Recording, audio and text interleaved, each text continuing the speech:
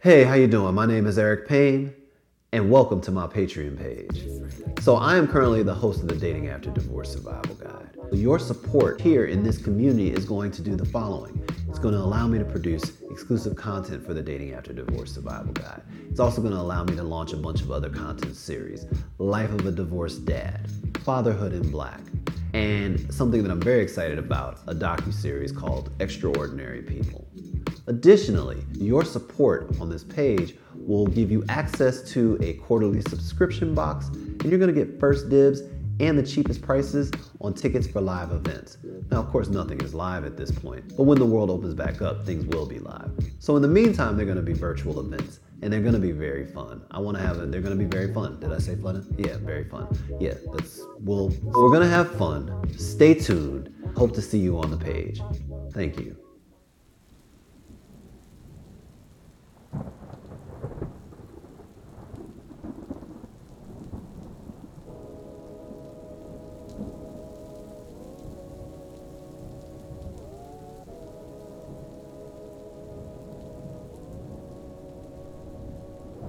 I rush out into the madness, that soul-stirring sadness we call the world today, and I found it raining. I maintain a steady beat to the patter that pitters away all the senseless chatter that scatters the illuminations and dreams that make men kings over large and small things. I think back and I tarry on, down the street where the corner's all wrong. With its soot and its ashes, everything clashes. There's no harmony of green, or melody of blue, or any other hue, for that matter. The patter simply scatters the soot, collected there, right there, over there, by the donut shop, where the coffee's hot and nice, most times. The hiss of the brush of leaves against the patter is a wonderful beat to set my stomp as I romp through the playthings of my daydreams, causing the whole world to think about far-off places not confined by small men's spaces, freezing moments in time to reflect on the prospect of respect for self and others. As the world washes down, will we ever discover how beautiful this place really could be if you just be you, and I'd simply be me. The mute brought on by the hush of the patter soothes the concerns that really don't matter.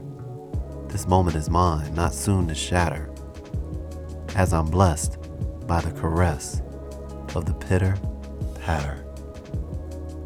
Welcome to the Dating After Divorce Survival Guide. After getting his master's degree in getting cursed out, his second master's in getting kicked out, Eric Payne decided to pursue his doctorate in getting his life right and staying in his own lane. But upon getting all his degrees, he realized he was a fish out of water in this new dating landscape. Eric was 28 years old when he met his ex-wife and was newly divorced at 43. The world had changed considerably since the days of StarTAC beepers, Motorola flip phones, and Yahoo Chat. It is vicious out here in these new streets where taking pictures of yourself all day long with a phone and posting them on the internet is actually a thing. The Dating After Divorce Survival Guide is the story of Eric's journey from love and marriage to divorce to dating to hopefully love and marriage once more.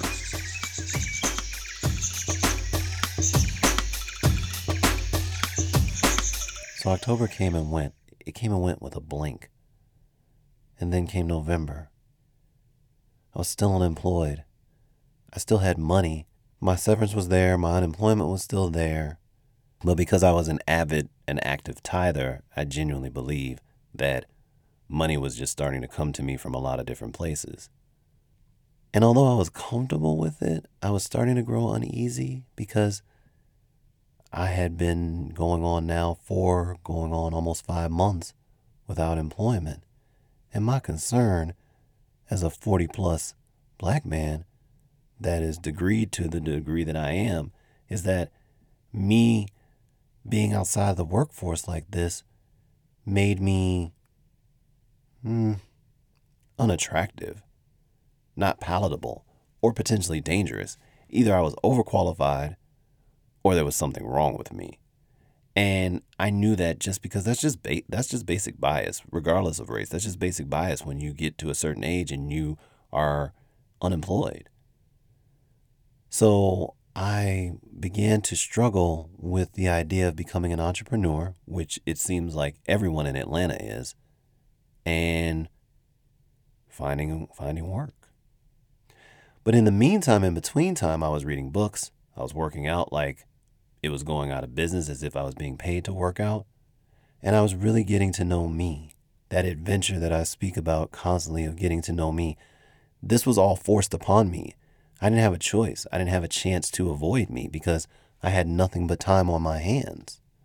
And I could have, I guess, farted that time away and played video games or watched movies nonstop, but I just kind of worked on me. And because I wasn't sleeping around, for lack of a better way to put it, the way I was in the summertime, that extra time that I had during the day that might have gone to a certain lunch, to someone for their lunch break or whatever, all of that was gone. So there was just me and my house and the time that I had between the time that I picked her up and the time that I dropped her off. And when I didn't have her, all I had was time on my hands. Part of me was scared to get back to work. Part of me was like, well, look, these jobs keep not panning out for me. So if they're continuing to not pan out for me, I mean, why is that? What am I doing? What's wrong? What's happening? What's causing this? Am I bad? Am I not good? Am I doing something wrong? And I think that there was a certain degree of imposter syndrome or feeling of inadequacy that began to creep up inside of me that so many people, middle-aged, people of color, so many people struggle with that because the world that we live in, you're constantly having to compete to be good enough. And if you do not succeed, especially in the job market, you are essentially told, oh, it's because there was a better fit. Oh, you weren't a match. Oh, we were looking for someone with more qualifications. And then they follow up with but, we'll keep it on file, but we love you. Not but we love you. What am I talking about? Oh, but we'll keep your resume on file. Oh, but we wish you much success. But what I think, and I understand that that's all legal and, making sure their bases are covered and so on and so forth. But what I think is being missed from an emotional intelligence standpoint, these jobs and covering off on all the things they need to cover off on in these explanation letters, not feedback, but explanation letters, like the explanation email. Feedback is something different and something you just have to live with. But when you get that letter, that email, that that form email that covers them off on whatever it is that they are responsible for or potentially legally bound to, they're subliminally communicating that you're inadequate, you may not be good enough, and that there's someone better out there than you. Now, I mean, okay, that's reality, that there's always someone better out there. But if you start to hear that over and over and over again, and the job market is a numbers game, it begins to wear you down. And if you don't have the means to get a career coach or an interview coach or a resume coach, those kind of things, it really begins to mess with you psychologically. Communicating to the person that doesn't get picked that they're not good enough. And if that person is hearing that enough times, they start to embrace it and can collapse in on themselves. And that lack of belief that they are good enough begins to show up in subsequent interviews, show up in cover letters. The same is true for relationships. And that's why so many people just stay away. Because the same is true for relationships. You get told no enough times, you begin to think something's wrong with you. Things don't work out for one reason or another, you begin to think it's you. You're alone and can't seem to stop being alone. You begin to believe it's you. But it's not you. It's just that whatever is happening at that particular period in time is not for you. It's not for you, and you're not for it. And that's a good thing. The worst thing you can do is be in a relationship, situationship, job. If you are somewhere where you do not belong, the only thing that will come of that is pain and additional trauma that you don't need. When you are getting rejections from jobs, keep trying. I know what they're saying, but the bigger picture is keep trying, keep working, keep refining, keep getting better.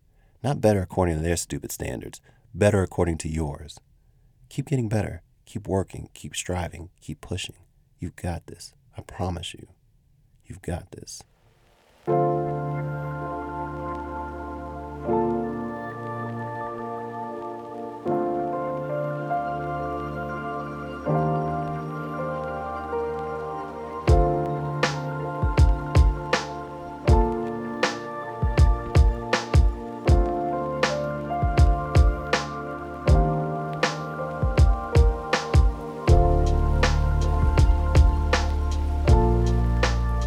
Being alone surfaced so many things for me. One of the main things that it surfaced was that the solitude caused me to wonder what to do. You know, all these children that we have, for those of you who are parents, for those of us who are parents, we listen all day long about how our kids can't wait to grow up. Shoot, I couldn't wait to grow up. And now I'm grown, and I wake up every day wishing somebody could tell me what to do. Not like job-wise, like period. Get out of bed, go brush your teeth, do this, do this, do this. I wish I had somebody mapping out my day for me. More days than not. Fairy tale wish. I wish I had someone telling me what to do and how to do it and how to get through it. So what was surfaced for me in the solitude, in the quietude, in the space by myself, the space that I couldn't escape from because I really had nowhere to go other than the local coffee shops because I wasn't willing to spend money anywhere because my money was limited. Yeah, I had a big pot, but that pot was going to run out eventually. So what it surfaced for me was this. I had been living my life in accordance with what people were telling me to do and how to do it. The jobs that I had, the way that I dressed, the way that I conducted myself, the circles that I moved around in, even the places that I ate. They were all told to me, either by friends, by my ex-wife, by society, by what I thought I should be doing. Being totally by myself and technically having nowhere to go created this space for me to wonder, why am I doing all these things? Why have I been doing all these things? Why are these things not working? Who am I? How did I get here at 47 years old and not know how I got here? Well, I wasn't a participant in my life. I was, but I wasn't. So I was participating in my life only in the idea that I was doing what I was told, or I was operating on autopilot, doing the things that I thought I should do, whether it was taught to me as a child, taught to me as a teenager, taught to me as a young adult, or taught to me in my marriage, or taught to me, like I said, by societal pressures or social media. But now in the solitude of me, I decided, strangely, all of this was divine. It had to have been divine. I decided that I was going to map out who Eric Payne needed to be. For him, not to get some booty, not to attract the women, not to get back at my ex-wife, not to show the world that I can. But here I had, and I didn't come by this 100% by myself. At the time, I was listening to Joel Osteen, and he had said something like, if you aren't happy with the results in your life, now's the time to take stock and do things in a new and different way. Well, I had the opportunity to do that without distraction, and that's what I did. I began to take stock of everything that I was, why I was that way, do my best to attempt to release the people that I felt contributed to that, understand my role in that as a people pleaser. I have a people pleaser gene. I say it all the time. I'm a recovering people pleaser. So as a result of being a recovering people pleaser, the urge to please by doing, typically at the expense of self, and typically at the insistence of something that someone else would like me to do, is very strong. Not these days, but it used to be. So understanding what my role is in what my role was in all of that. So I say that to say, I'm not going to blame all those people. Not anymore. I did for quite a period of time. But them telling me what to do, all these things, this bullet list of people and things and places that told me what to do would not have been effective had I not been willing to do it. What made me willing? My desire to please. So the first thing that I had to really, really, really, really route out in me was that understand what it meant to be a people pleaser, how it had shown up to my detriment, and how I could either use it for my good or figure out a way not to repress it, but to understand it and to override it when it came up. And that was my assignment that I gave myself for the rest of the year.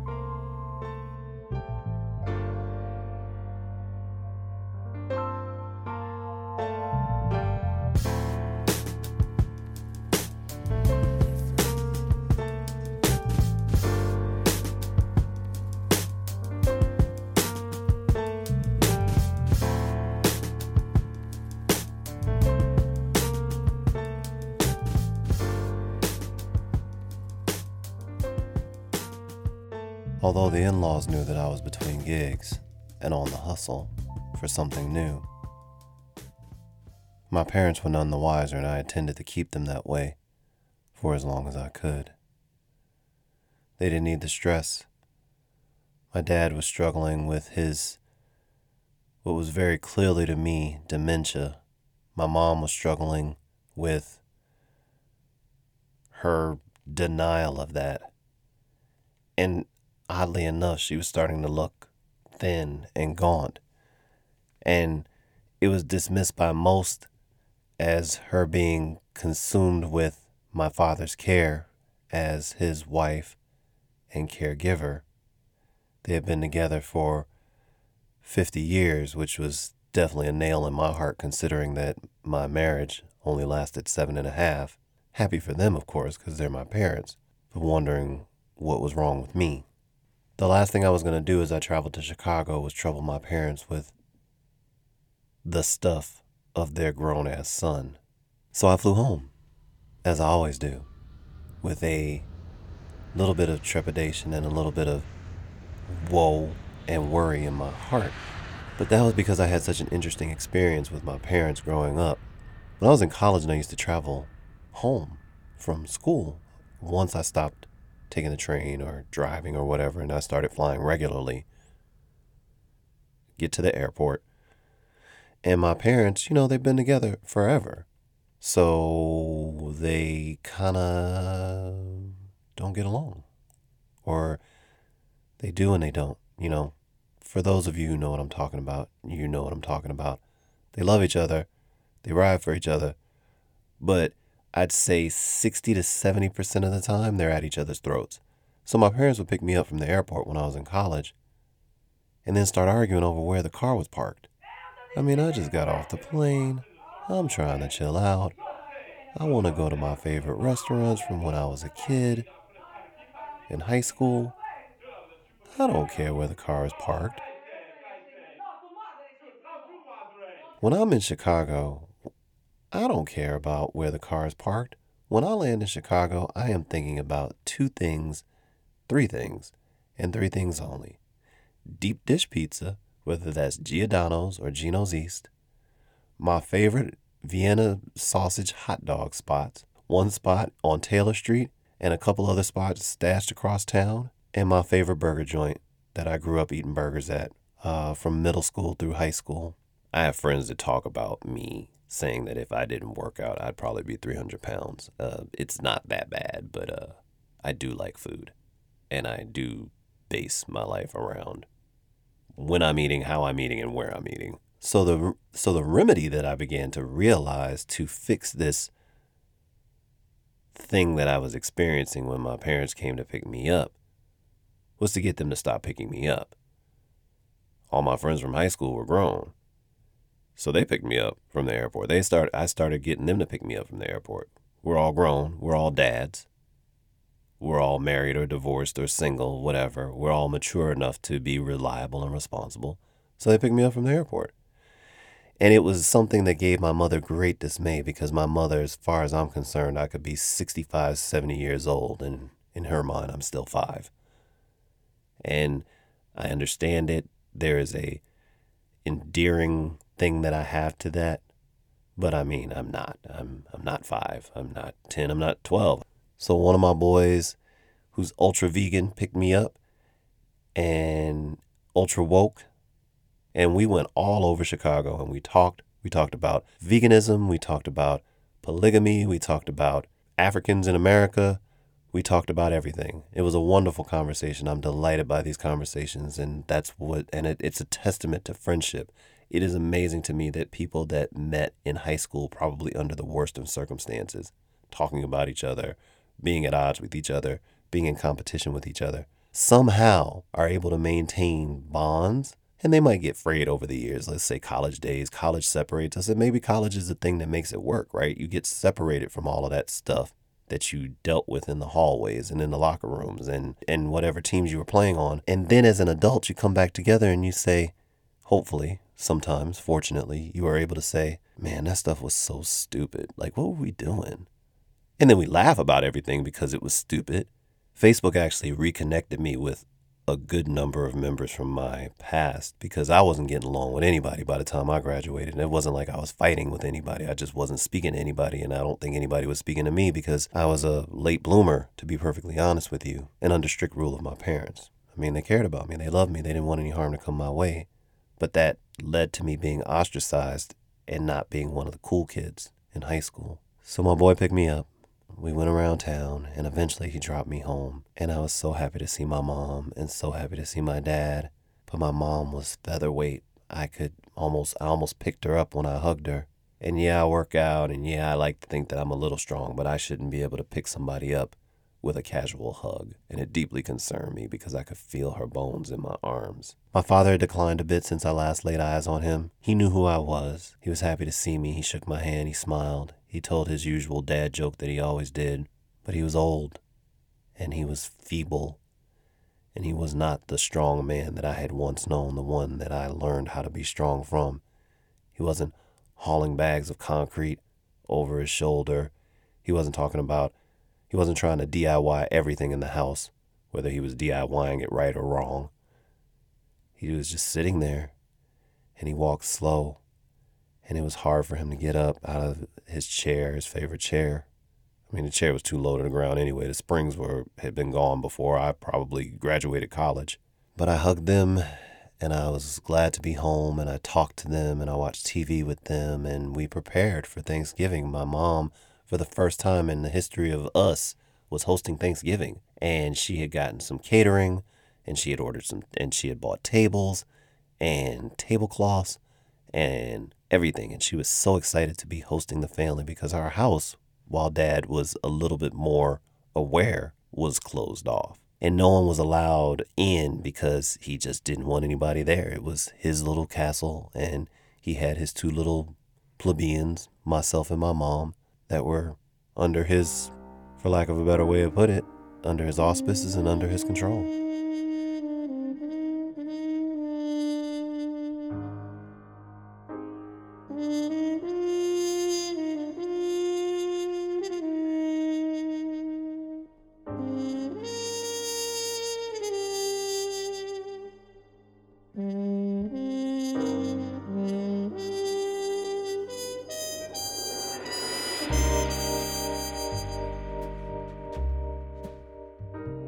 Thanksgiving dinner was full of love, laughter, loudness, and food.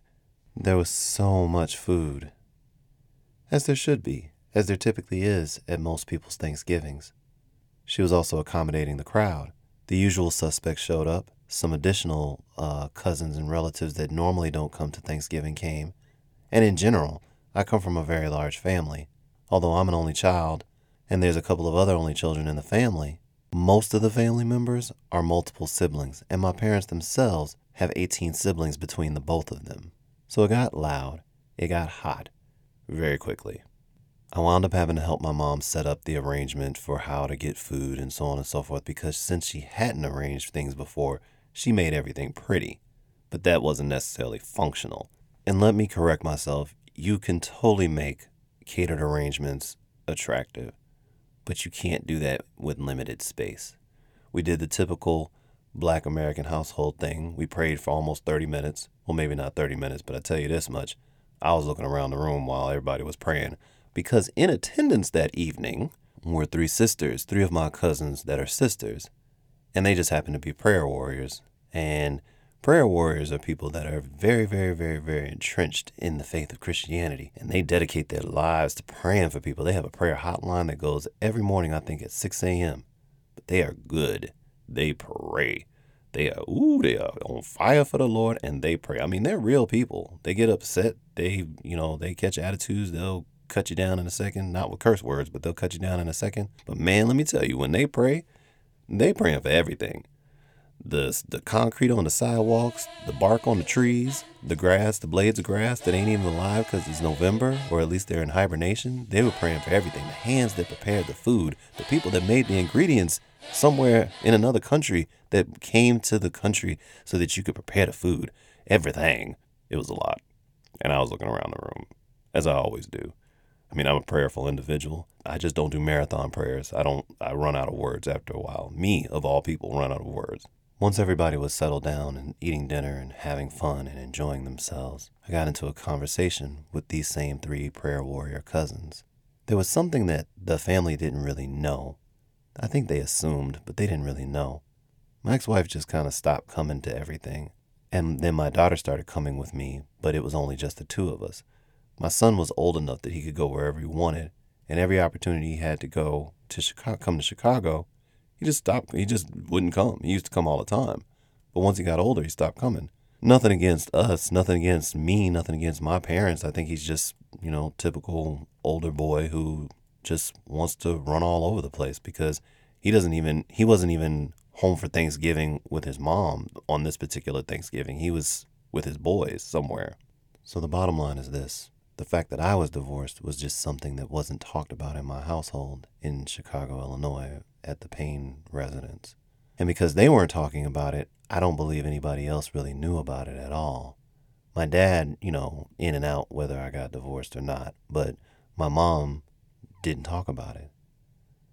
So I'm at the dining room table and I'm talking to the sisters and I'm telling them my story. And the story that I'm telling them is this story. The story of my podcast. I'm telling them episode 1, 2, 3, 4, and 5. But I'm focused more on episode 1, where I'm just going through the heartache and the misery and the pain and the unwillingness to let go. And how that was eating me alive and how that was preventing me from moving forward and how I couldn't function because I couldn't accept the fact that this woman, someone that I loved for, however long, no longer wanted to be in a relationship with me, no longer wanted to be married with me, no longer wanted to share the role under the same roof of parenting our children with me. And I used a huge word at Thanksgiving. I said I had to accept reality that I was divorced in order to move forward. My mother, who was listening in on the conversation but not exactly participating, cut in and said, "Oh, I have such a hard time accepting it." And I looked at her and I said, "Ma'am, what are you talking about? You didn't even come to Atlanta when I was going through the divorce. It's not like you were one of those moms that, comes in and wrecks shop because something's happening to your baby. None of it affected you." I'm sure it affected her emotionally. I know it affected her emotionally. No one wants to see there's a ripple effect that comes with divorce, of course. But you were not impacted in such a way that my acceptance should have preceded yours. And therein lies the rub. Acceptance. How much more could we do? Could we accomplish? Could we get through?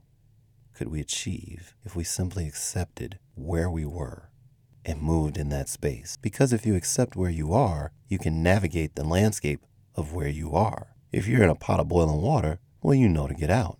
If you can't accept it, you're going to get cooked. And that's the only metaphor I need to use, because that's life. We spend so much time in relationships, jobs, and everything else trying to force our way and unwilling to see what is literally happening in front of us because we want our way.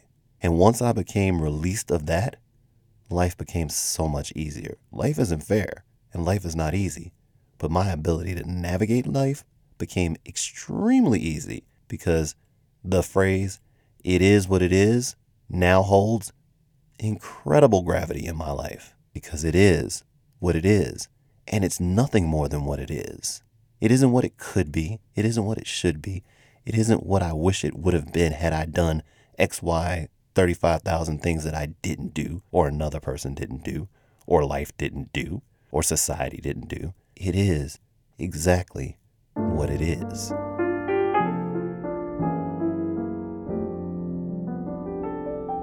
Thanksgiving eventually came to an end. I was actually impressed with myself because I didn't eat too much. Thanks to the whole spin working out thing, I did eat a lot of ice cream and pie.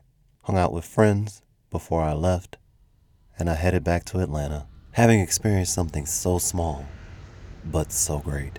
The divine reminder that acceptance, not approval of your circumstances, but acceptance of your circumstances, acceptance of where you are and who you are, is everything. This has been episode 4 of season 3 of the Dating After Divorce Survival Guide. Thank you for tuning in. Thank you for listening. And if you enjoyed what you heard, I have a small ask of you. I'd ask that you share this with a few friends, subscribe on whatever platform you're listening to if you haven't already.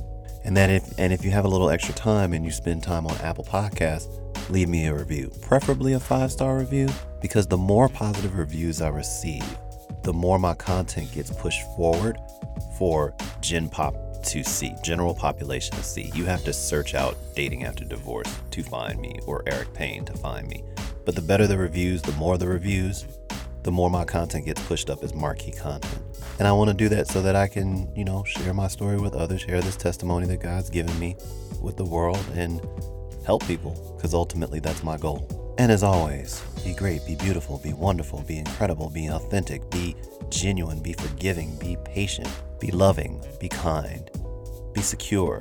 But if you're insecure, be okay with that and work towards being secure. Be challenged, be willing, be able, be determined, be strong in determination, be focused, be exact. But if you're not exact right now, that's okay. Work towards it. Be thorough. Be thorough with the practice of being thorough with yourself. Leave no stone unturned when working on you. Don't hold back. Don't half-ass.